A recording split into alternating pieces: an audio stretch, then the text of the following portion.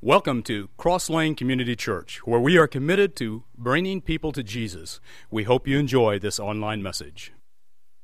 If you're new to us, if you're here and maybe you don't go to church that much, maybe you're new to us, this is your first Sunday at Cross Lane, let me tell you what kind of church you've walked into and what's important to us. The Cross Lane Community Church exists. The big picture is that we want to glorify God with everything we do. That's the big picture. Underneath that, and more of on a planet level, what we're trying to do in the world is just basically bring people to Jesus. We want people to know who Jesus is and to understand that He's the answer for their life. And so that's why we exist. And one of our goals, if you're here and you're new, you need to know this. We're trying to be a church that people who don't like church like to go to church. Does that make sense? We're trying to be a church, to be real honest with you. Some of you grew up in a church, in a home, where they made you go to church. And you swore when you turned 18 and you didn't have to go to church anymore, you weren't going anymore. We want to be the church that when you come back, like you turn 18, you leave the church, then you go get married, right? Then you have a couple of kids, then you see your kids running around in the living room and you think, oh my goodness, they shouldn't be saying those words. I need to get those kids to church, right? And then you decide you're going to go get back into church. We want to be different than the church you left. Okay, that's all we're trying to, I'm not putting any churches down. I'm just saying we're trying to be unique, a little different. We're trying to just be a place that when you walk in, you go, I like this. And so we're really trying to be a church that people who don't like church like to go to church, if that makes sense. People come here, they might come here and say things like, I don't buy it. I don't buy everything they're selling. I'm not sure I believe in Jesus, but I really like those people. Or, I don't buy it, and I don't believe it, but I kind of got something out of that talk. As that guy was talking, I've not heard somebody say that before. Or they might say something like, I don't buy everything.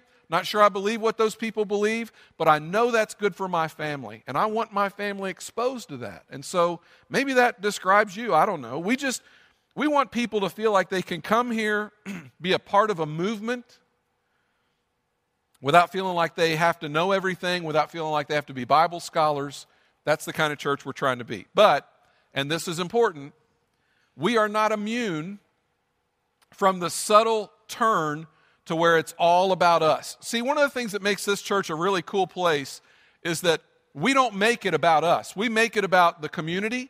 We're trying our best to get into the school over here. We're trying our best to help people in our community, the businesses, and we want to be a blessing to the people around us, and we try to make it more about them than we do about us.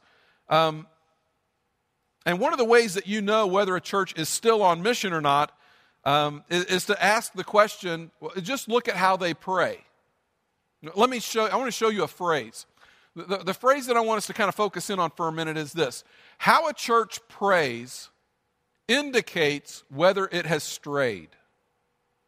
How a church prays indicates whether it has strayed. Specifically, how the leaders pray. I wish you could hear the elders of our church pray sometimes. It's a really cool thing. They're praying about the right stuff. How a church prays indicates whether it has strayed. So here's where we're going today. Open your Bibles to Acts chapter 4. I always love that part when I tell you to open your Bibles and everybody starts reaching and tells me you brought your Bibles. That's a really good thing to me. We're going to read today the very first prayer that the early church ever prayed. Okay, the first century church, we're going to read the first prayer that they ever prayed. Now, if you're here and you're not a Christian, good news for you. You get to just kind of kick back. You can take it easy. No, this first part isn't for you. You can just kind of sit back and throw stones at us and say, see, I knew they were all hypocrites. I knew they were. And I'm pretty much going to prove that to you here in just a minute.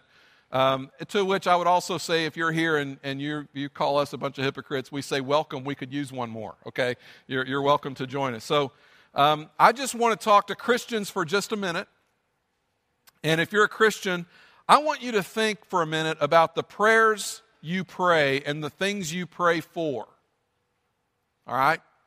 I pretty much already know what you pray about, but I want you to think for a minute before I tell you, because we kind of pray about the same stuff. We'll look at their prayer in a minute. Here's how we pray as Christians. For the most part, there are exceptions, but the average prayer, we pray for ourselves, we pray for our family, and one or two sick people, right? That's kind of how we do it. We're going to pray for ourselves, and we're going to pray for our family, and Aunt Martha might have a heart thing. We might pray for Aunt Martha, and if we think about it, we might pray for that person that they said, hey, would you pray for them? And maybe I will if I've got the time and I'm thinking about it. That's kind of how we pray. Isn't that true? And the things we pray for ourselves are somewhat absurd.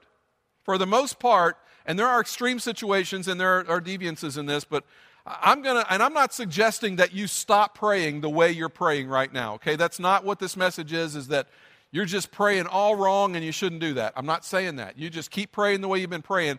I'm going to suggest that we add to what we're already praying, okay? I'm going to suggest that we add to it.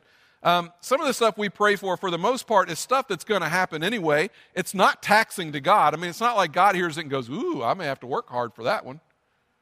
I mean, by and large, so for example, Lord, please give us a safe trip. All right, let me help you with that. Put on your seatbelt, drive the speed limit, and you're probably going to be okay. Now, I'm not suggesting that you shouldn't pray for a safe trip. And I'm not suggesting that when you pray for a safe trip, God doesn't hear that and maybe even grant you a safe trip. That's not what I'm suggesting, okay? Keep praying that prayer. I have prayed that prayer. I still pray that prayer. Lord, please, we're traveling. I've got kids in the van with me or whatever. Please help us to get where we're going. There's nothing wrong with that. But that prayer is not really taxing to God.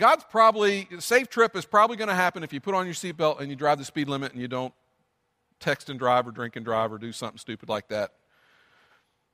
God doesn't say, oh, he's praying for a safe trip. We got to stop everything because we got to make sure that we're going to give him a safe trip. We got to make sure. It doesn't tax God. That's not a big prayer to God. Or this one. God, just help me to do well on my test. I got news for you. Atheists do well on tests. Okay? You know how you do well on a test? Teachers, how do you do well on a test? Study. I remember as a Bible college student for a Greek final that I had not studied for. That's called living on the edge. Greek final that you have not studied for, right? Praying, God, help me to pass this test. To which God would have been very justified to have said, you're a moron, I'm not helping you pass this test. Right? You didn't study, not helping you. But that's kind of how we pray. Or this one, Lord, I have a date this weekend. Could you please make this zit go away on my face? Please clear up my face by the weekend. You think of some of the stuff that fill our prayers for the most part. In fact, we have a horrible way of talking about prayer, and we should eliminate this from our vocabulary. We say to our kid, this is what we say. Did you say your prayers? Did you say your prayers? Which is translated, did you say tonight what you said last night, what you said the night before, what you said the night before? Did you say your prayers? So we teach them these little prayers that they can repeat over and over. And so, did you say your prayers? That's kind of what we mean by that. And God's saying, whoa, you don't even need to pray. I know you're thankful for this day. You're so thankful. I know every day a Christian wakes up and that's what we pray, right? Lord, thank you for this day. I mean, it's like Christianity 101. That's the first thing you got to pray for is thank God for the day, right? We all do that. I'm guilty of doing that. We all do that. It's kind of like you don't know what to pray for, so you're like, well, I'll say this first line just to get me rolling, right? Lord, thank you for this day. Thank you for this day. And God's saying, I know you're thankful for the day. All right, I know ask me something important. I'm God. You keep asking me for the same stuff that's going to happen anyway. Try me. Test me. Check me out. See if there's something different. Push me a little bit. But that's how we pray. And again, you should keep praying all that stuff. I'm not suggesting that you don't pray like that, okay? I'm suggesting we're going to add to what we already are praying. But all of our prayers kind of have in common, at the center of our prayers, it's who? It's us. I mean, we're pretty much at the center of our prayers. In fact, I'm just guessing that if God had answered all of your prayers from the last year, the ones you pray week in and week out, the ones you pray consistently, I'm just guessing that if God answered all your prayers from last year, for most of us, the only person who would be better off is me or you, right? Because, and maybe a family member that you prayed for or that sick person, maybe them. You'd be married, right? I mean, you'd be married. You would have gotten into the better school. You would have already graduated. You'd have a better GPA. You'd have a better job. You would be better off if God had answered all of your prayers that you prayed consistently last year. Because for the most part, you pray for you, and I pray for me, and we pray for ourselves. And if we got a little time left over, and if we're feeling benevolent, then we might pray for somebody else. But for the most part, prayers center around us. Now, I don't think you should quit praying any of the prayers that you're praying. That's not the point of the message this morning. Here's what I'm saying. I'm saying that self-centered prayers, I'm talking about people who pray who are self-centered prayers, when we get them all together, after a while, they start acting like self-centered Christians. And when you get a bunch of people who start acting like self-centered Christians, all of a sudden, this outwardly focused thing that we call the Cross Lane Community Church goes from being that to being very inwardly focused. And when that happens, it just becomes a church building. It just becomes a bunch of church people. And we just do church things.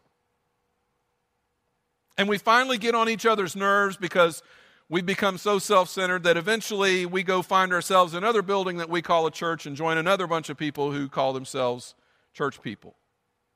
But you see, if you're here, here's what I know about you.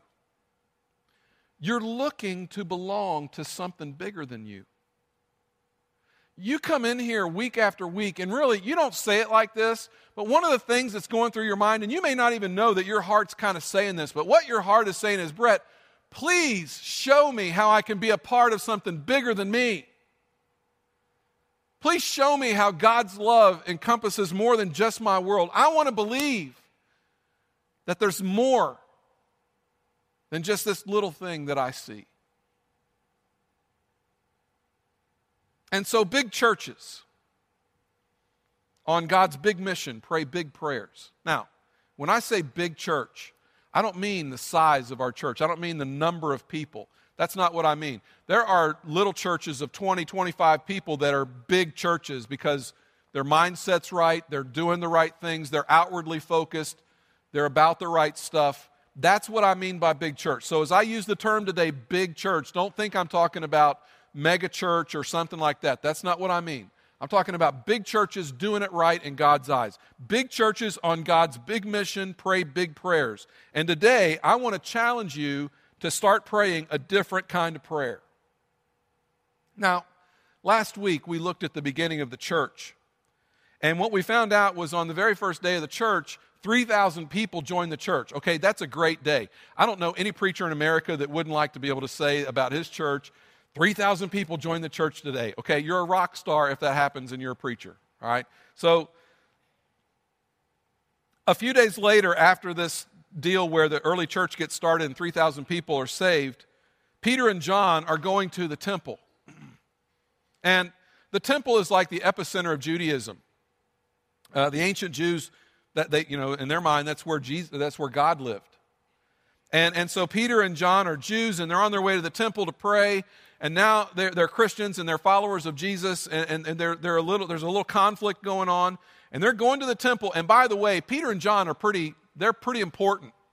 Okay, they're high-ranking guys. In fact, if you're Catholic, if you grew up Catholic, they taught you in the Catholic Church that Peter's like the first pope, right? So whether you buy that or not, we can all agree that Peter was pretty important. In fact, at this particular time in history, there's probably nobody more important in Christendom than Peter.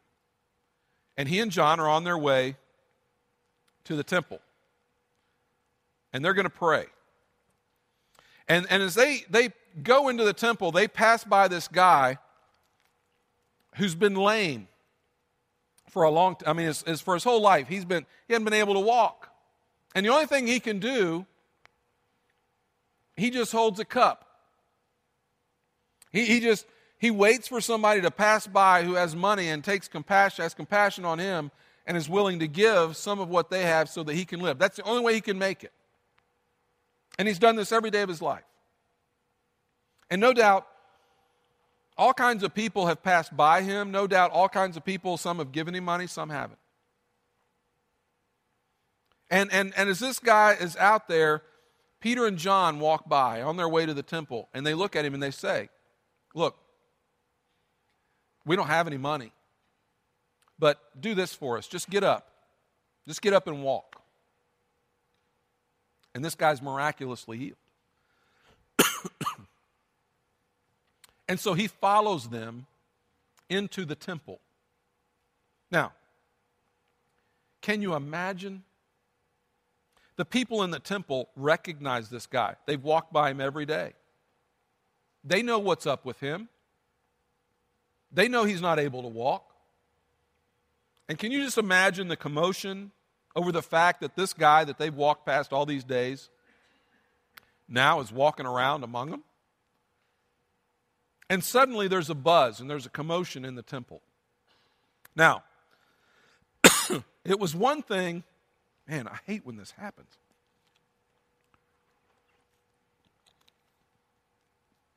It was one thing for Peter to be creating havoc out in the streets. Okay, that's one thing. Everybody's gathered around this guy in the temple. They know he's been healed. Peter can't help himself. Peter starts to preach. I mean, it's just in Peter to start preaching.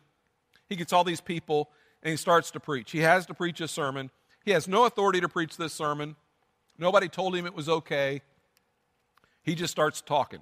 And he preaches a sermon, and in the middle of the sermon, he uses a word that he cannot stay away from. It is the word resurrection. He keeps using this word about Jesus, this word resurrection. Luke tells us in the book of Acts that by the end of the day, over 5,000 people have given their life to Christ. 5,000 men, which suggests to us that it was more than that because they didn't count the women and children in that number. So 5,000 men became Christians on this day. You add that to the original 3,000,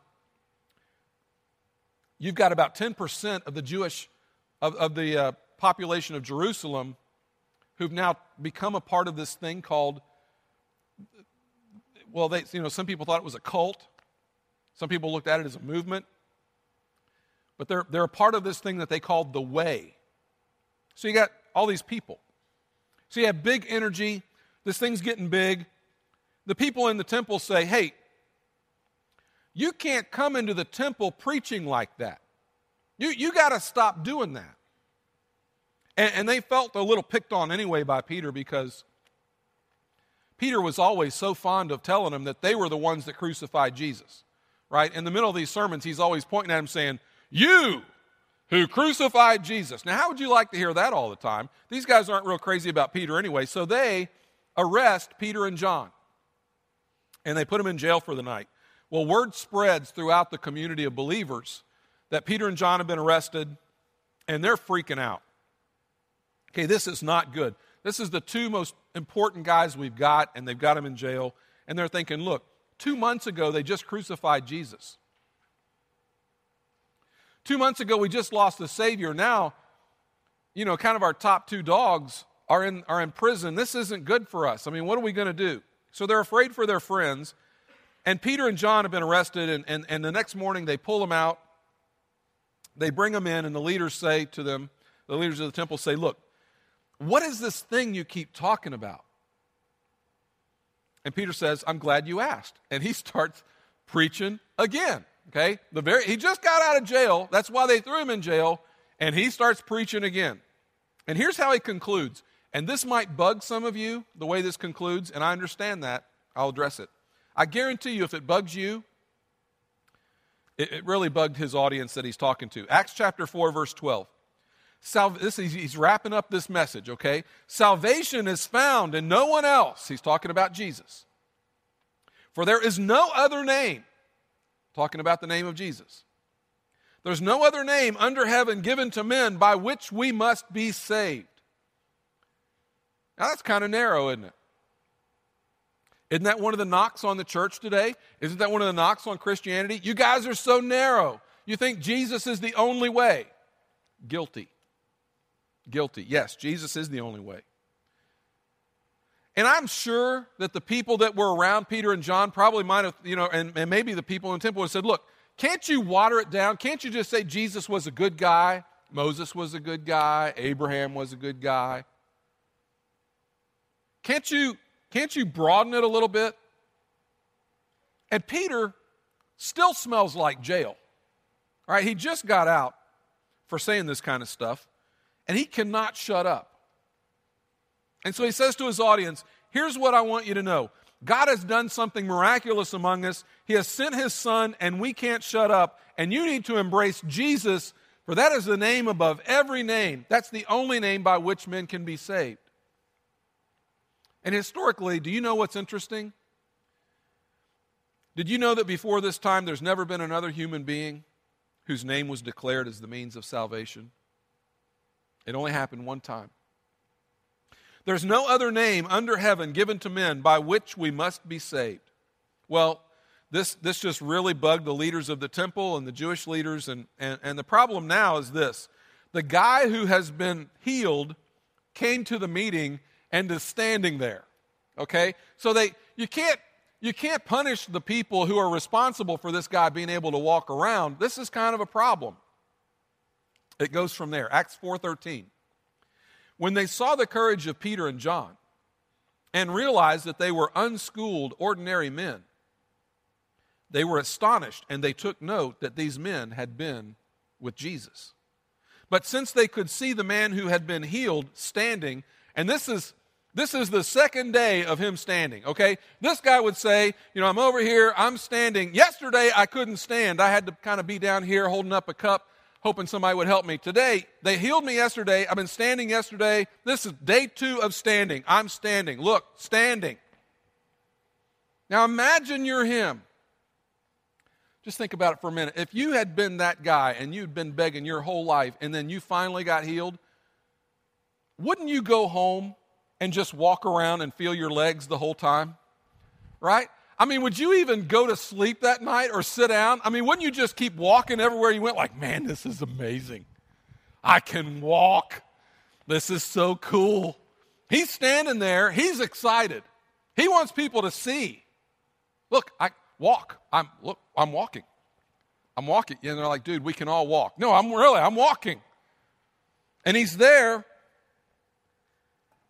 How would you feel if you had been miraculously healed like that? Verse 14. But since they could see the man who had been healed standing there with them, there was nothing they could say. So they say to Peter and John, look, we're going to let you go, but shut up. All right? Stop doing this. Stop talking this ridiculous teaching. Don't talk about Jesus. Don't talk about the resurrection. And for goodness sake, quit blaming us for the crucifixion. And they're going to let him go. Well, Peter looks at him, fresh out of jail. And here's what he says. Look, you got to do what you got to do. But you need to know we got to do what we got to do. And we cannot stop talking about what we have seen. Not what they believed, not what they were taught. We cannot stop talking about what we have seen. You want to know how this faith made it out of the first century?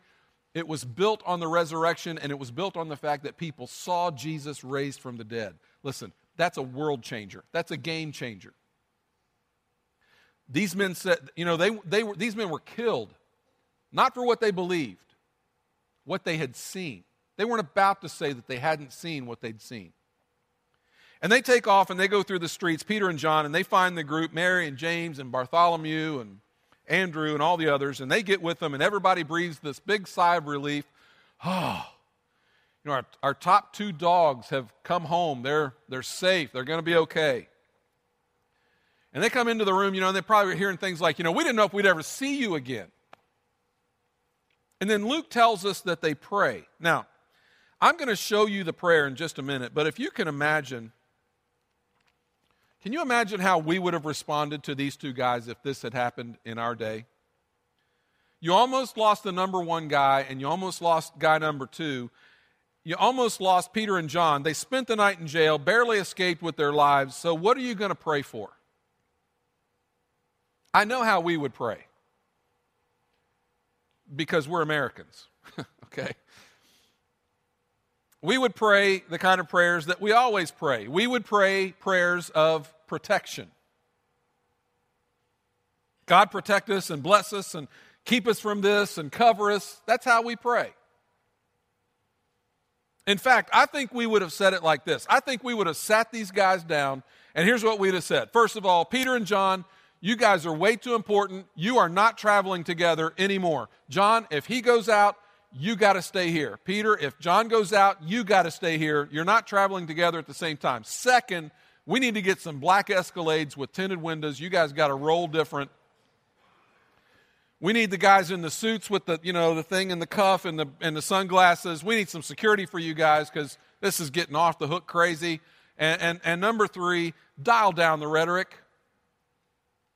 Dial down the rhetoric. You can listen, Peter, no more talk about the resurrection. No more R word. Just lay low. Knock off the resurrection talk. John, talk about love. You're good at talking about love. Talk about love. Everybody likes to talk about love. Everybody loves to hear about love. Peter, you heard Jesus preach. Preach that sermon he preached about the blessed are the peacemakers thing that nobody understood. Nobody got that. Nobody understood that, but they like it. They're used to going to church and not knowing what you're talking about, so just talk about that. Just tone down the rhetoric and let's just lay low for a while until this thing blows over. Then we can talk about Jesus. Then maybe you can talk a little bit about the resurrection, but please, no more of this. And no more of this, there's only one name under heaven. Are you trying to get us all killed? It just bothers people, Peter. So, are we good? You guys aren't traveling together. We're going to get some security, and you're going to dial down the rhetoric. Okay, we're good. That's how we would think. That's kind of how our prayers would be directed. It would be directed toward protection. Okay, you ready for this? Here's how they prayed. That's how we would have prayed. Here's how they prayed. Verse 24. When they heard this being the report of Peter and John, they raised their voices together in prayer to God. Okay, so here's the first century first prayer. Sovereign Lord, you made the heaven and the earth and the sea and everything in them. In other words, God, before we ask anything, we just want to remind you that we know who we're talking to. We know you're a pretty big deal. We know you're important. We know you got all this stuff covered. We got that. Sovereign Lord, nothing is out of your control. Nothing happens without you knowing about it. You spoke by the Holy Spirit through the mouth of your servant, our father, David. And now they're going to quote from the Old Testament that basically is a prophecy that bad things are going to happen to Jesus. That's really what the prophecy is. Our father David, why do the nations rage and the peoples plot in vain? The kings of the earth take their stand and the rulers gather together against the Lord. It's an Old Testament prophecy about Jesus. Against the Lord and against his anointed one. And then they bring it to their context and they say, this is exactly what happened. Verse 27, indeed, Herod and Pontius Pilate met together with the Gentiles and the people of Israel in this city. Now keep in mind, this isn't 50 years after the resurrection. This is 2 months. 2 months after the resurrection. This is a couple of months after the events in the very city where all these things happened. And so they're praying, they're saying, God, you're the greatest, you're sovereign, you predicted this would happen. Sure enough, it did. To conspire against your holy servant Jesus, whom you anointed. They, Pontius Pilate and these evil people, they did what your power and will had decided beforehand should happen. Translation, what's that all about? Yeah, they believed that none of the things that happened to Jesus were outside of the will of God. They believed that nothing was spiraling out of control, that God was in charge. They believed that sovereign God somehow even oversaw the crucifixion of their friend. And then they get to their prayer request. Here's what they're going to ask for. In other words, they're getting to the part in our prayer, it's the gimme, gimme part. Right? We pray gimme, gimme prayers. You're about to see what they're going to pray for. Lord, thank you for, Lord, thank you for this day. Okay, great. Now, that's kind of how we pray. So here's what these guys ask for. Verse 29, Lord, consider their threats and enable your servant to speak your word with great boldness. Okay. Guys, before you finish your prayer, I just need to ask you something. Boldness? Boldness? You're asking for boldness? It's boldness that got you into this. It's boldness that got you thrown into jail. It's boldness that almost got you killed. And guys, I'm speaking from a 21st century perspective. You guys are pretty bold already. Pete, you stepped right into the street and started preaching to people. 3,000 people got saved. You've got boldness down, okay? You're pretty good at boldness. We got street preachers today. Nobody listens to them. They just walk by, think they're crazy. Nobody's, certainly 3,000 people aren't coming to Jesus when the street preacher preaches. Peter, you're good. Enable your servants to speak your word with great boldness. Now let me just ask you a question. Have you ever in your life prayed for boldness? Do you remember the last time you prayed for boldness? Is it even in your vocabulary with God to ask for boldness, to speak about God in the marketplace or in class or with your friends or your family? I mean, we pray all the time. Lord, help Sally to become a Christian. I'm not going to talk to Sally about becoming a Christian, but help Sally to become a Christian, right? I mean, that's kind of how we pray. Have you ever asked God to use the Bible word to enable you to speak? And I'm not talking about weirdness, okay? Christians just get weird. We mean well. And there are people that have come to church this morning that aren't necessarily Bible-believing people. And, maybe somebody promised them hot girls were here. I'm not sure why they've come, but here's one of the things that they would say. They would say, Brett's exactly right now when he's talking about weirdness. That's one of the things that turns me off about Christians. We mean well. We want you to know Jesus. Sometimes our tactics are horrible. Okay, we're just weird. You say, well, what are you talking about? I'm talking about half the bumper stickers I see on Christian cars. Right?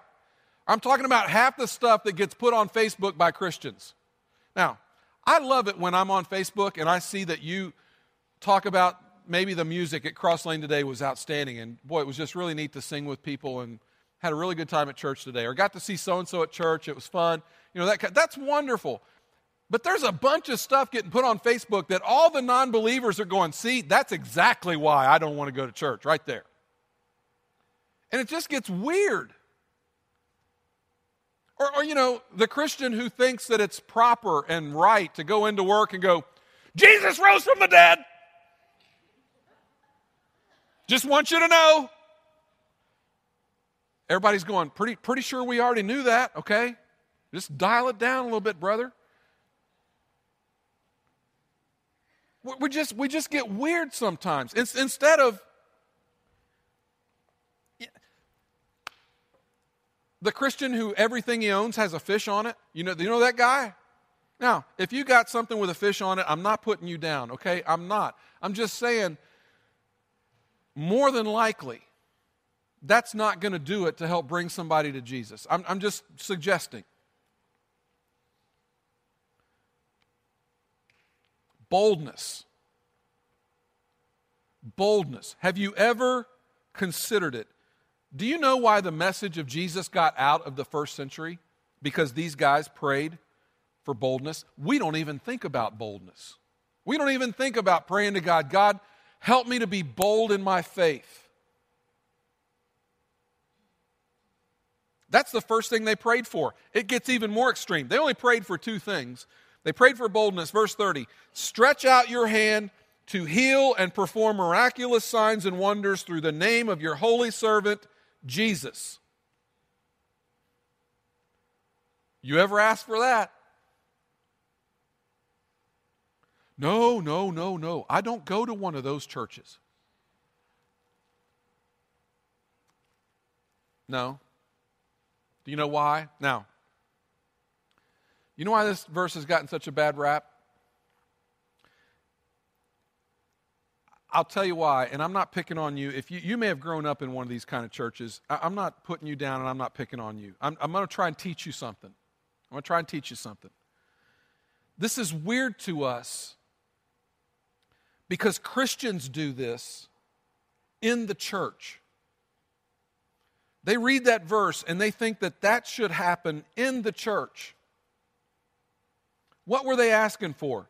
They were asking to be able to go out into the community among people who didn't believe and to live their lives in such a way in front of people who didn't believe, who were skeptical, who had reasons to be skeptical, so that they would see in their community, in the marketplace, in the world where they lived, the people would see and they would go, oh, that's a God thing. That's got to be a God thing. I mean, there's no other way to explain that. That's what they're praying for. Enable us. Let me just ask you, what if you began to pray your version of that as a Christian? God, would you please stretch out your hand and do something in me? In my secular community, among my unbelieving friends, among my unchurched, anti-church friends who have every reason to be running 100 miles an hour away from the church. God, I can't convince them on my own. God, would you be willing to stretch out your hand and do something unusual, not for my benefit, but for the benefit of those who don't believe? I don't know if you know this or not, but the miracles that were performed in the Bible were not performed for the benefit of the people who received the miracle. I don't know if you know that or not. The lame guy that Peter healed, the lame guy, he died eventually. All these people that were healed, they eventually died. It wasn't really for them. Now, the whole point of the healing in the New Testament wasn't just for the sake of the people who were healed, although it was a good day for them. I mean, if you're the lame guy and Peter says, hey, take up your mat and walk, you're healed, that's a good day for you. Okay, you're not going to complain. That's a good day. But the point of the miracles was that so people would see it and go, oh my goodness, that's got to be a God thing. See, you don't see people in the New Testament who were healed and they go, I just can't die. I mean, Peter healed me 50 years ago. I've been trying to die ever since. I just can't die. You know, that's not what happened. All the people that got healed in the New Testament, they all died. So it wasn't for them. The point of this wasn't some weird, spooky, the pastor laid hands on me and it was a miraculous somebody in the church and everybody was singing and chanting and it's a miracle. That's not what this is. They're asking to be able to go out into the community and demonstrate the power of God. Not for their sake, but for the sake of what God was going to do in the church. Now, let me just ask you, can you imagine what would happen in our church if we began to add to what we're already praying? Again, not asking you to stop praying what you're praying, just want you to add to. If you were just to say, God, thank you for this day, give me a safe trip, you know, help him to ask me out and help this acne to clear up before the weekend. And would you give me boldness with my friends? Would you give me boldness so that I would see opportunities and take advantage of those opportunities? God, I'm not a bold person. Would you stretch out your hand and would you do something through me that would possibly get to my friends who have written off church and written you off? Would you do something through me that would cause them to give you a second look? Can you imagine what would happen if we started praying like first century Christians? I'll tell you what would happen. You would see opportunities. The things you are praying for, you would see, because that's the way God wired you. When you pray for it, you see it. You see what you're looking for. Here's how this whole story wraps up. Verse 31. After they prayed, the place where they were meeting was shaken, and they were all filled with the Holy Spirit and spoke the word of God boldly. And I don't know what that would look like, but that verse right there by itself. The place where they were meeting was shaken, and they were all filled with the Holy Spirit and spoke the word of God boldly. That's huge. And then Luke, who's writing all this down, says, oh yeah, I got this one other part, and I don't understand this, but the very next verse says this: all the believers were one in heart and mind. No one claimed that any of his possessions was his own, but they shared everything they had. Suddenly, along with this boldness, there was an outbreak of extreme generosity. Not because of a sermon, not because somebody said, if you give 1, God will give 10, or some crazy nonsense like that. As they became outsider-focused, and they became concerned about their community, and they began to talk about the resurrection, there was an outbreak of extreme generosity among them. Now,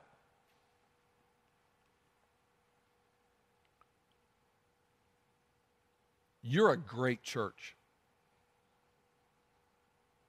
All right? You're a great church. I don't know if you know that or not. You're kind of famous. You're not TV famous, okay? You're not that kind of famous. They're not talking about you nationally. But in Terre Haute, they talk about you. I had a guy stop me in a parking lot 2 weeks ago, preacher at another church. Wants me to come talk to his leadership team about what's going on here.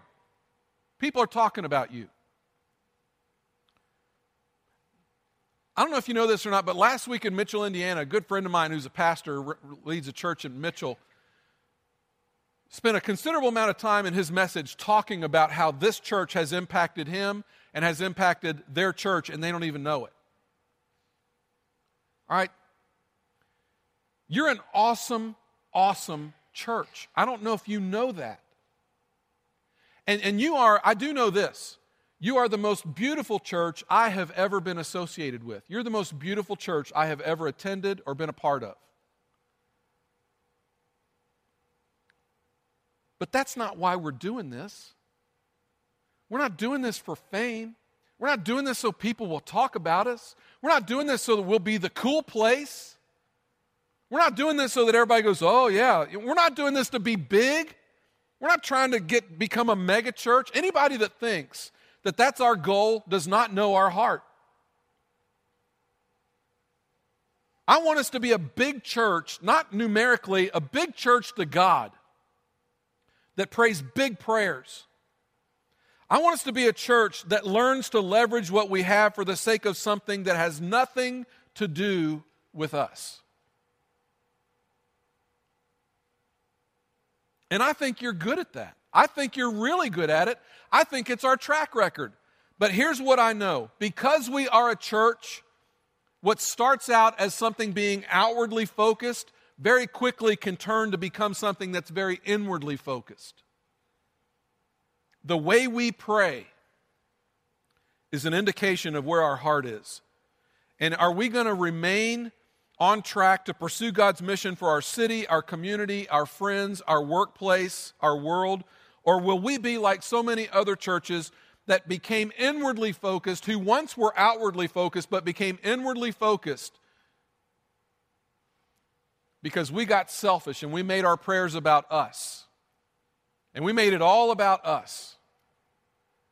Do you know what happens to churches who turn from being outwardly focused to focus on the inside and on them, and all their prayers are about them. Do you know what happens to those churches? They're dead. Oh, they're still having services. There's still a preacher, and there's still prayers going on, but nothing is affected and nothing has changed because they're so focused on what's going on in here that they lose sight of what's going on out there.